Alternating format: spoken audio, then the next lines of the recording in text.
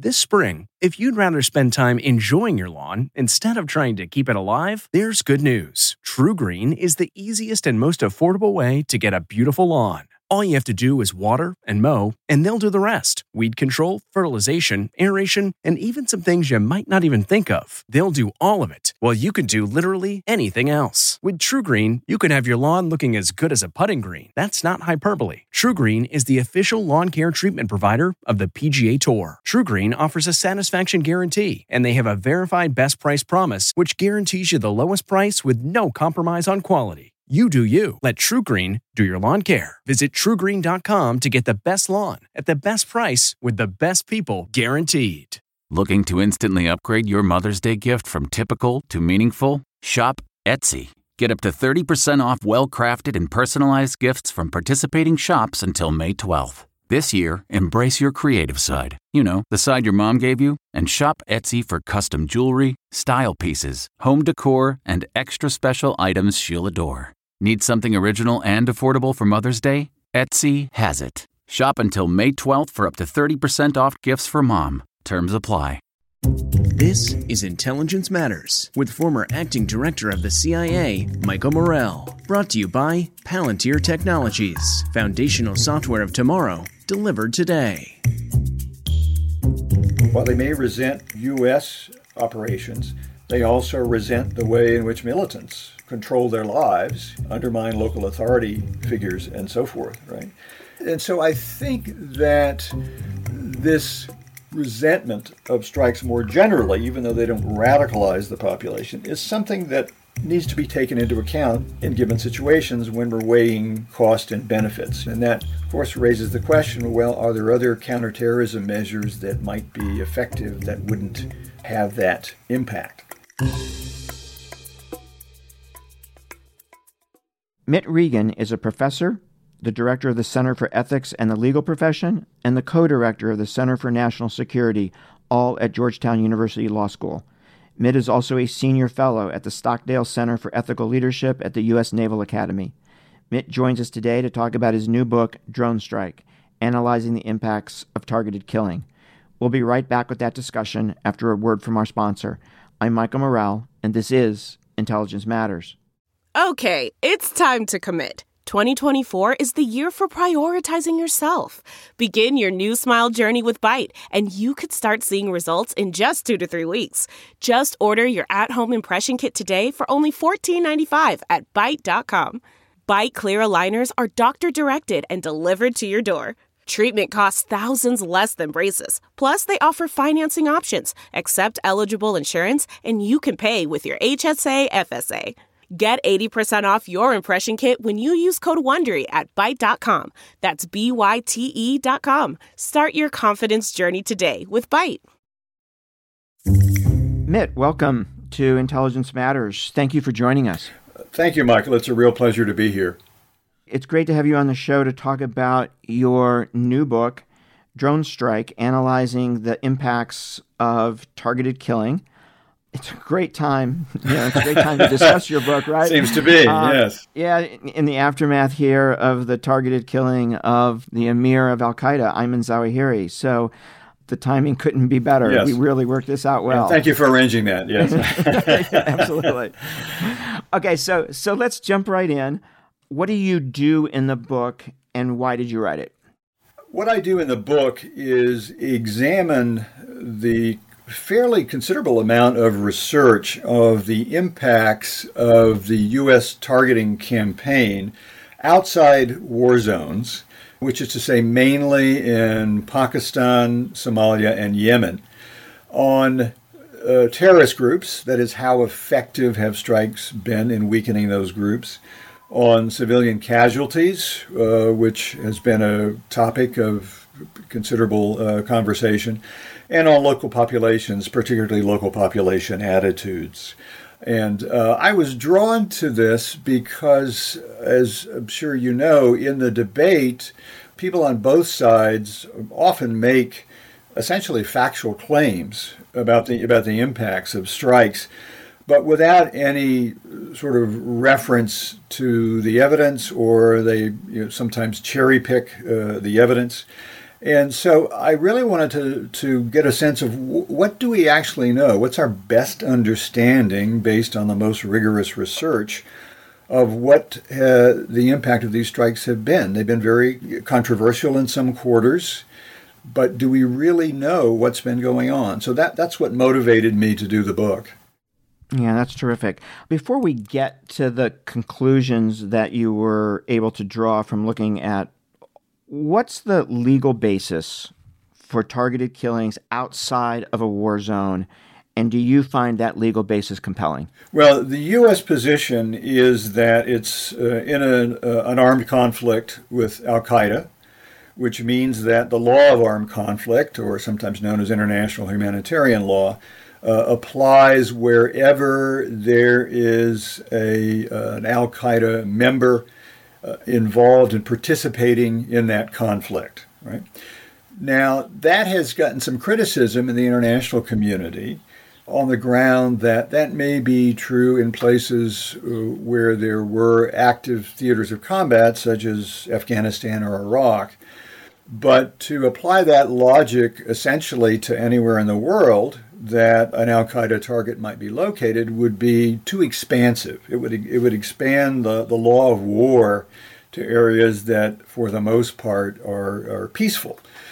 The U.S. continues to take the position that outside war zones, it has authority to proceed under the law of armed conflict.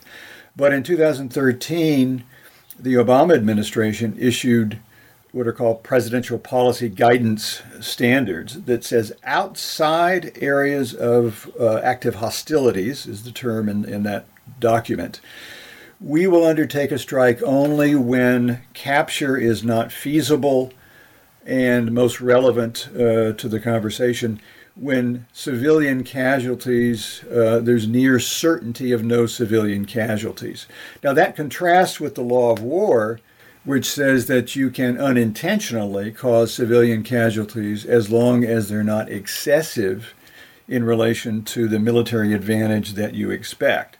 So the standard has been since May 2013, and perhaps even before then, that the U.S. will only undertake strikes under those conditions. And to the surprise of some, the Trump administration, while it relaxed some of those standards, preserved that requirement that capture be infeasible and there be near certainty of no civilian casualties. So as a policy matter, not as a matter of law, for the last roughly 9 years, the U.S. has taken a more restrictive view of the conditions under which it will conduct strikes outside areas of active conflict than the law otherwise permits. So, Mitt, how do you think about the legal basis of the killing of Qasem Soleimani by the Trump administration? Does it fit the legal basis you just talked about, or was that, in your view, outside of it? I have to say, I think it was outside of it. First of all, the best view is that we're not in an armed conflict with Iran. There are some theories that suggest that the back and forth that led up to it constituted an armed conflict that basically allowed the U.S. to treat Soleimani as an armed combatant. I think that's a difficult argument to make. And if that's not the basis, then the basis has to be the U.S. was acting in self-defense to prevent a material threat from materializing. And the evidence, at least that's been released thus far, doesn't suggest there was an imminent threat to the U.S. In other words, this was, what the military would call a few steps left of bang, so to speak. We can think of imminence as maybe that final step before bang. This is a few steps before that. So, that has been controversial, at least among legal scholars. The Obama administration targeted some American citizens. Can you talk about the legal basis for that? Yeah.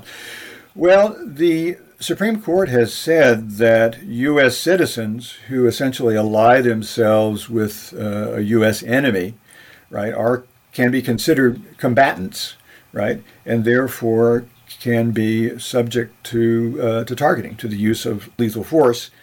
The Obama administration took the position that notwithstanding that there are certain constitutional requirements that have to be met under due process, and its conclusion was that if there is a high-level official that has determined that someone, a U.S. citizen, and then Al-Awlaki, of course, is the paradigmatic case, is someone who is operational in planning attacks, right?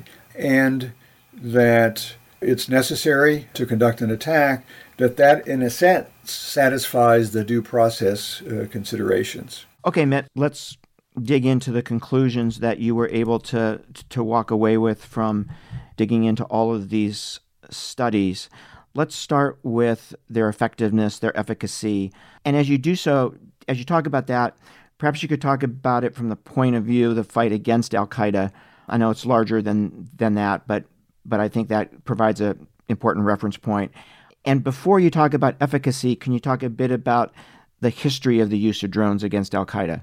Yes. The first strike outside a war zone against al-Qaeda was in 2002 against al-Harithi, who was a member of al-Qaeda in the Arabian Peninsula, believed to be implicated in the attack on the USS Cole in the year 2000.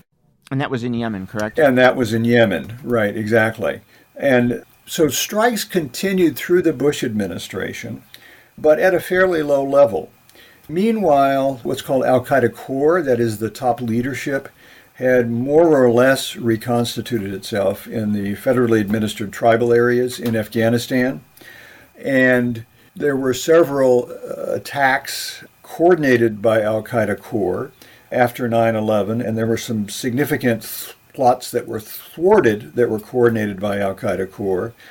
And so the belief was that it was necessary to ramp up strikes in the tribal areas to try to weaken al-Qaeda Core and prevent it from coordinating those kinds of attacks. And so in 2008 was really when strikes accelerated considerably, particularly in the tribal areas, although they were being conducted elsewhere. And for the next roughly 4, almost 5 years, there was a fairly intensive campaign there. So that was right at the end of the Bush administration and then through the first term of the Obama administration, essentially. Exactly. And then at the end of that period, 2013 was when the Obama administration put in place those guidelines that I mentioned earlier that restrict operations more than the law of war would permit. And then what's happened to sort of strikes since 2013 in number and location? Yeah, well, they tapered off in the tribal areas in Pakistan after roughly 2013. They then picked up in Yemen, and in 2012, they were part of supporting a Yemeni army military effort in the south against AQAP. They recently picked up again when the United Arab Emirates joined the fight in 2017, 2018 in support of those operations. So in Yemen, the result has been both the combination of strikes and the broader military campaign have weakened AQAP. In Somalia, they picked up in the late teens, and recently, President Biden authorized strikes against a number of al-Shabaab leaders in that country. So I would say strikes up to the present day have tapered off a fair amount, but I know the administration is watching to see what happens in Afghanistan. So what conclusions can we draw about the effectiveness of these strikes? Well, the research indicates, first of all, that strikes against al-Qaeda leaders generally had no impact on the continuation and growth of al-Qaeda or on the number of strikes that the al-Qaeda network conducted. In other words, it didn't defeat al-Qaeda in any way. That may have been, at least implicitly, the U.S. hope when strikes began, but that certainly hasn't happened. In fact, al-Qaeda has more fighters today than it did before 9/11. And this is consistent with other research I mentioned in the book about targeting mature terrorist organizations. They've got in place systems, routines, procedures that can make them pretty resilient to these sorts of strikes. So not really any impact on Al-Qaeda as a whole. And this is Al-Qaeda globally you're talking about. This is Al-Qaeda globally. Got it. However, I think there's reason to believe that the strikes in the tribal areas that I mentioned over that period of time, 2008 roughly to 2012, likely contributed to reducing the threat of attacks on the U.S. And this is because Al-Qaeda core consistently throughout the life of the Al-Qaeda organization has been focused on and has given priority to attacking the West, particularly the U.S. The belief is that in order to establish Sharia law in the Islamic world, Al-Qaeda first needs to eliminate U.S. involvement that supports regimes that Al-Qaeda regards as heretical. So if you look at the correspondence of bin Laden, for instance, that's part of the collection at West Point that was captured during the Abbottabad raid, it's replete with references about giving priority to what's called the far enemy. And Zawahiri continued that after bin Laden's death. So what we have in 2008 is a core group in the tribal areas that has as its priority attacking the West and the United States. It has a safe haven in the tribal areas where it can train people to conduct those operations, and it can plan and coordinate those operations. And that's what led, I think, the Obama administration to ramp up strikes in 2008. The evidence suggests there aren't quantitative studies that precisely address this, but there is considerable evidence in the Al-Qaeda correspondence that these strikes took from the organization important leaders who were difficult to replace, and that it severely limited communication and mobility of leaders with the rest of the network. And it's striking that since 2013, there have been no plots at all attributed to Al-Qaeda core. Certainly no successful attacks, no major attacks since London 2005, but not even any attempted attacks. That's not to say that other elements of Al-Qaeda haven't been active, but those elements, by and large, with some exceptions, focus on local matters, all right? So causing Al-Qaeda to evacuate the tribal areas, I think, contributed to a decline in the risk to the U.S. Now, I should say, I think probably the most significant factor responsible for that decline was the way that the U.S. hardened its counterterrorism defenses since 9/11. The intelligence sharing that's occurred, the disruption of terrorist financing, the watch lists, a whole range of things, I think most people believe is primarily responsible. But I do believe that those strikes did have the effect of contributing to that decline. Did you come to the same conclusion about strikes against AQAP in Yemen and strikes against al-Shabaab in Somalia, or was that a different outcome? That is a little more ambiguous, partly because in Yemen, you have a somewhat different kind of use of strikes, basically for air support in military operations. So they helped, I think, but in combination with some pretty substantial military operations. So it wasn't the sort of case as you had in the tribal areas where, for the most part, you had strikes as the main instrument. You did have assistance from Pakistan with intelligence sharing and some periodic law enforcement and military operations, but it was mainly strikes that were the instrument. In Yemen, you've got strikes as one asset among several. In Somalia, I think at this point, it's probably fair to say that strikes haven't had a significant effect. Somalia is now regarded, as you probably know, as the most significant Al-Qaeda affiliate. There was someone indicted about a year and a half ago who had taken flight lessons in the Philippines in preparation for conducting a 9/11 attack in the U.S., who was a member of al-Shabaab, right? And so there, I think that the impact has been much less significant. We're going to take a quick break to hear from our sponsor, then we'll be right back with more of our discussion with Mitt.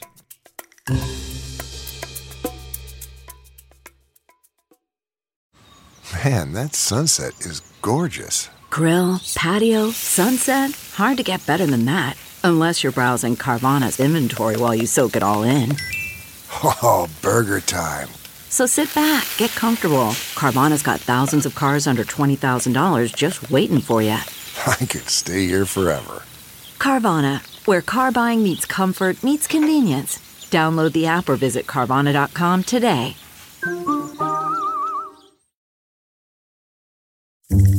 Okay, Mitt, what about civilian casualties? Lots of debate on this. Lots of debate on this.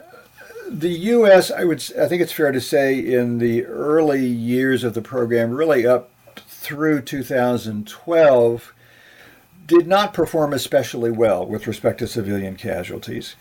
I believe that the 2013 presidential guidance that I mentioned, however, in combination likely with improvements in targeting procedures, has reduced casualties significantly. So let me give you some numbers. New America estimates that from 2002 to 2012, the percentage of civilians among the casualties was about 11%.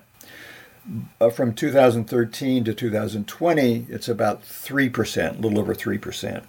Similarly, Bureau of Investigative Journalism estimates that 2002 to 2012 is about 23%. That declines from 2013 to 2020 to a little over 4%. And in recent years, the percentage of casualties has dropped even further. It's not to say that mistakes don't happen. We know from the strike in Kabul, right, in August of last year, that can happen. At the same time, while the civilian casualty rate has declined overall, I think refutes the notion that strikes, some people claim, kill as many civilians as they do militants. That's simply not true.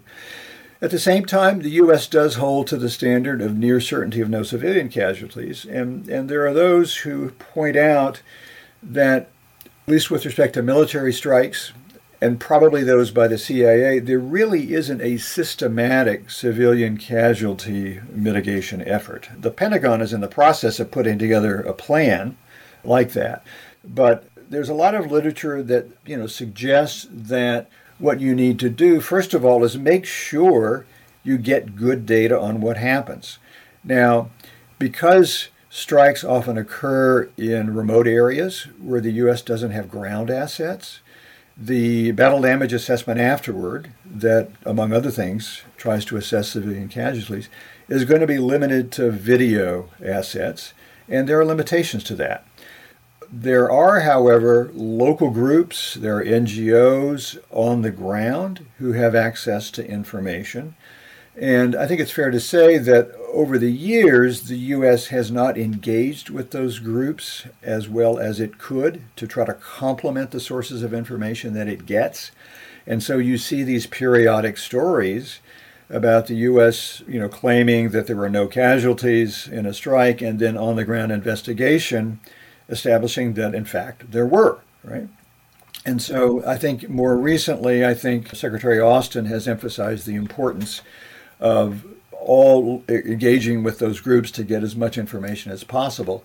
But then once you get that, ideally what you do is you aggregate that, and then you begin to look for root causes, right?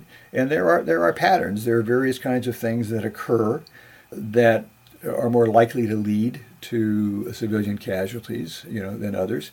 And then ideally you disseminate that across the government, at least to those agencies that are involved in, kinetic operations. And then you feed that into operations so that you revise those in ways that reduce casualties. This has happened in some theaters periodically. It happened with counterinsurgency right, in Afghanistan, where General McChrystal issued a tactical directive, and which was later modified somewhat by General Petraeus. So there have been periodic instances where the U.S. has really focused on civilian casualties, and it's demonstrated that it can reduce them. But there hasn't been a systematic, ongoing, consistent focus on this. And unfortunately, what that does is leave the U.S. open to criticism that it's not satisfying its own standard with respect to civilian casualties. So then how do we square, Mitt, you talked about this earlier, you referenced this earlier, administrations claiming very low civilian casualties. You remember the speech that John Brennan gave when he was at the White House. Right. Is that politics? Is that not knowing? How do you square what you found with what administrations have said publicly? That's a very good question, Michael. I mean, the U.S. is very defensive and very sensitive about this, yet in some sense is a victim of its own narrative because, on the one hand, it has emphasized how surgical and precise these strikes are. And so the imagery you get is like of a sniper, right, who can kill someone sitting in a cafe without harming the person next to them, right? Well, drone strikes aren't quite like that. So that defensiveness, I think, for many years meant that rather than engage with local groups and NGOs, there was an adversarial posture there. And I think, in addition, however, I think it's fair to say, going back to what I mentioned earlier, the assets that are used to try to assess civilian casualties have their limitations. They're often aerial assets only. They're often, for various reasons, it's not feasible to visit the site of a strike, right? And investigations by groups that have actually gone to the site, examined the ordnance, interviewed people, right, provide a much richer picture, right? And so I think it's actually, it would be healthy for the U.S. to acknowledge, right, that sometimes civilian casualties will happen, right? That it is not a completely perfect sort of operation, but it's doing its best, to minimize those. Yeah, I wonder to what extent you might have detected any bias on the part of the organizations that do these investigations. I mean, are they going in, with any bias at all, do you think? That's also a good question. I think they do good work in interviewing people and reviewing the site and the ordinances, as I mentioned. One interesting dynamic, I think, is that there is a tendency more generally with military operations, not just with drone strikes, right, to focus on civilian casualties, right, as if any civilian casualties, is a violation of law, for instance. And at least in, theaters of combat where the law of war applies, there can be unintended civilian casualties as long as they're not excessive, in relation to the military advantage that's anticipated. What I think is happening to some extent is that there is maybe emerging this informal norm that is different from the law. In other words, the expectation for many groups now and for some in the international community is that modern, technologically sophisticated military forces that have the ability to drive civilian casualties down as low as they can are not meeting their obligation if all they do is make sure that civilian casualties are not excessive. And I think that's, a product, I suspect, of many things, but the 24/7 news cycle, the availability of video, social media. You see with the war in Ukraine, civilian casualties are vividly brought into our living rooms, right? And I think, there's a sense in which the Pentagon and the international community are sort of talking past one another. The Pentagon rightly says, we pride ourselves on adhering to the law of war. And the law of war says that casualties, can occur as long as they're not excessive. But then there's this other expectation that's more demanding. And I think that's probably why it's taken a while for the Pentagon to prepare its civilian casualty plan, because I suspect there's a debate going on in the Pentagon right now about that. We're going to take another quick break. We'll be right back with more Intelligence Matters. Stay with us.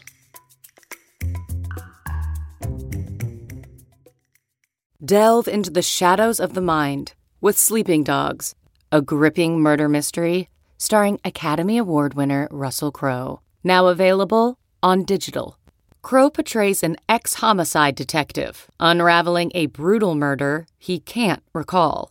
Uncovering secrets from his past, he learns a chilling truth. It's best to let sleeping dogs lie. Visit sleepingdogsmovie.com/Wondery to watch Sleeping Dogs, now on digital. That's sleepingdogsmovie.com/Wondery.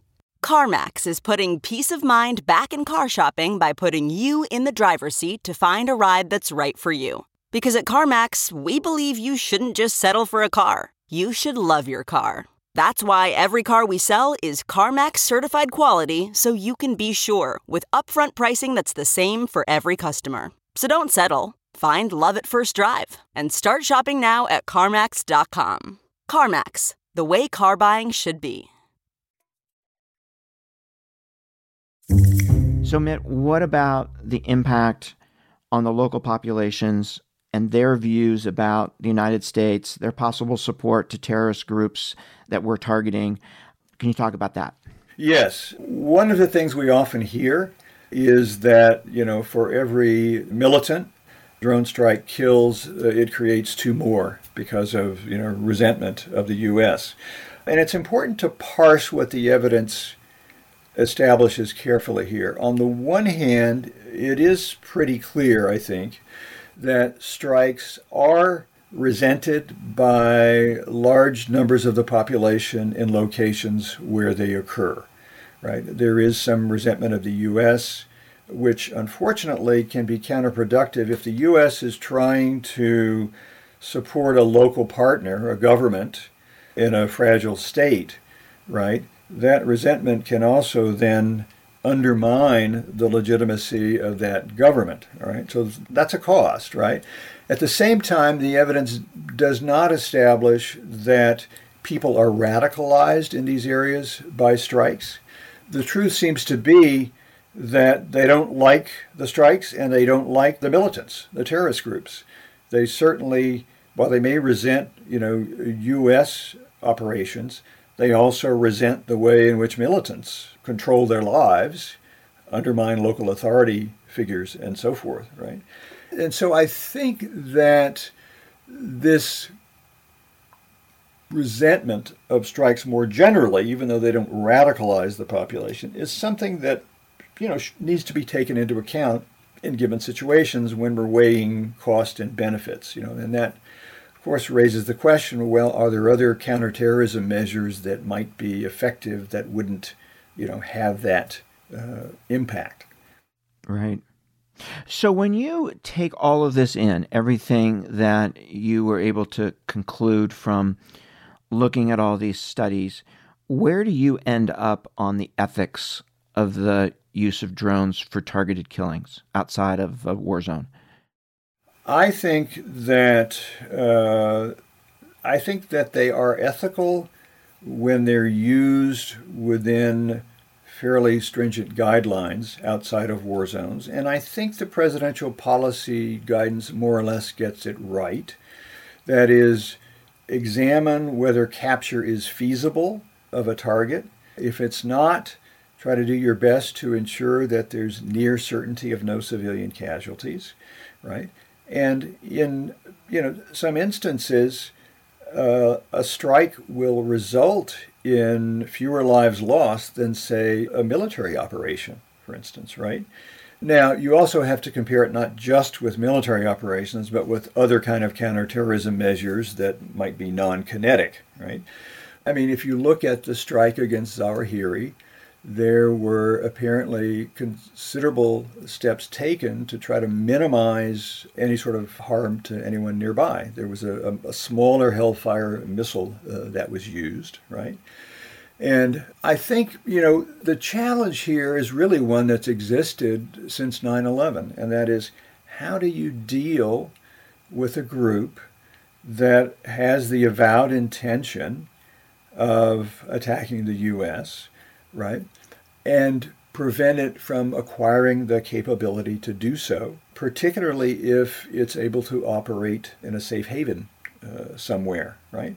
This sort of goes back to what I was saying about al-Qaeda core and the Zawahiri strike.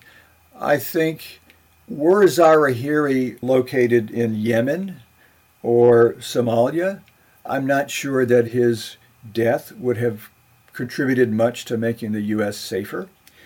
The fact that he's in Afghanistan, however, I think, is meant to send a signal to the Taliban that the U.S. will not accept the Taliban permitting al-Qaeda to establish another safe haven. And as I said earlier, the prospect of al-Qaeda core establishing a safe haven because of its avowed intention to attack the U.S. would marry intention and capability in a way that could be troublesome. So, on balance, I think, it can be, ethical if used wisely and other alternatives are considered. So, Mitt, I assume you would agree that the more transparency here, the better, right? That it's important for the United States to say why we think we need to do this. It's important for us to say what we've done. It's important for us to put the civilian casualty figures out there. It's important for us to talk about how we're trying to minimize them. I assume you would agree with all that. I certainly do, Michael. I really do. And as you know, certainly much better than I, there's always a concern about compromising sources and methods when you do that. But I think as transparent as the U.S. could be, I think would be important, right? To provide as much evidence, for instance, as possible about why the U.S. came to a conclusion that a particular target posed a threat, to be as transparent as possible about the effects of the strike, including civilian casualties, and what steps were taken to minimize them. I think that's important. And, I have to say, I think the Obama administration in particular was quite admirable in that it also published guidelines that indicated the bases for its use of force, not only with strikes, but in operations in other areas as well. And I think to the extent that that can continue, the United States, first of all, I think it's the right thing to do in a democratic country. But I think also the United States then, I think, would likely be able to gain more legitimacy and support, not only domestically, but internationally. Yeah, it was President Obama's view back in 2013 when we were putting that document together that you talked about, that targeted killings are something the United States was going to have to do for some period of time. And in order to do that, we needed domestic support and we needed at least international acquiescence. And the way to get both of those is to be as transparent as possible. Yes, I think that's exactly right. Yeah. So if you were the legal advisor to the National Security Council, or you were the Attorney General, and you were sitting around the Situation Room table and there was a discussion of a targeted killing, what are the 2 or 3 points that you would make to the team about what you would want them to think about before they made a decision? Well, I would want to think about, how are you going to explain to the public the need to conduct a strike against this person? In what way is this person posing a threat to the United States? What's the nature of the operations that they're engaged in, right? What evidence do we have on that to the extent that we might be able to disclose it? In other words, I would begin to think about how you're going to justify it after the strike, right? And frankly, are there other measures that might be feasible to limit the threat that are non-kinetic? I think also, have we taken every possible precaution to ensure that there are going to be no civilian casualties, near certainty of no civilian casualties, right? And, I think that at the end of the day, the U.S. has to, accept that it's going to be under the microscope. I mean, that's the case with liberal democracies, right? I mean, Putin doesn't really have to justify to his population much of anything, right? But in a democracy, and that's of course, a strength. I think we believe that's a strength. Right. That's why the U.S. has more allies than China or Russia or Iran, right? But it has to do its best to live up to those values, I think. Yeah, well, that is a great place to end. The book is Drone Strike, Analyzing the Impacts of Targeted Killing. The author is Mitt Regan. Mitt, thank you so much for joining us. It's been a real pleasure, Michael. Thank you. That was Mitt Regan. I'm Michael Morrell. Please join us next week for another episode of Intelligence Matters. Intelligence Matters is sponsored by Palantir Technologies, foundational software of tomorrow, delivered today. The show is produced by Olivia Gassis, Jamie Benson, Paulina Smolinski, and Reggie Bazile. For more from this week's show, visit cbsnews.com. Intelligence Matters is a production of CBS News. Survivor 46 is here, and so is On Fire, the only official Survivor podcast, and we have a twist this season. The winner of Survivor 45, Dee Valladares, will be joining us every week. We're going behind the scenes of the biggest moments, the how and the why things happen, and the strategy and analysis you can only get from someone like me, a Survivor winner. Listen to On Fire, the official Survivor podcast, wherever you get your podcasts. Who would want to kill their mother and their little sister? Listen to Blood is Thicker, the Hargan family killings, early and ad-free on Wondery Plus starting May 1st.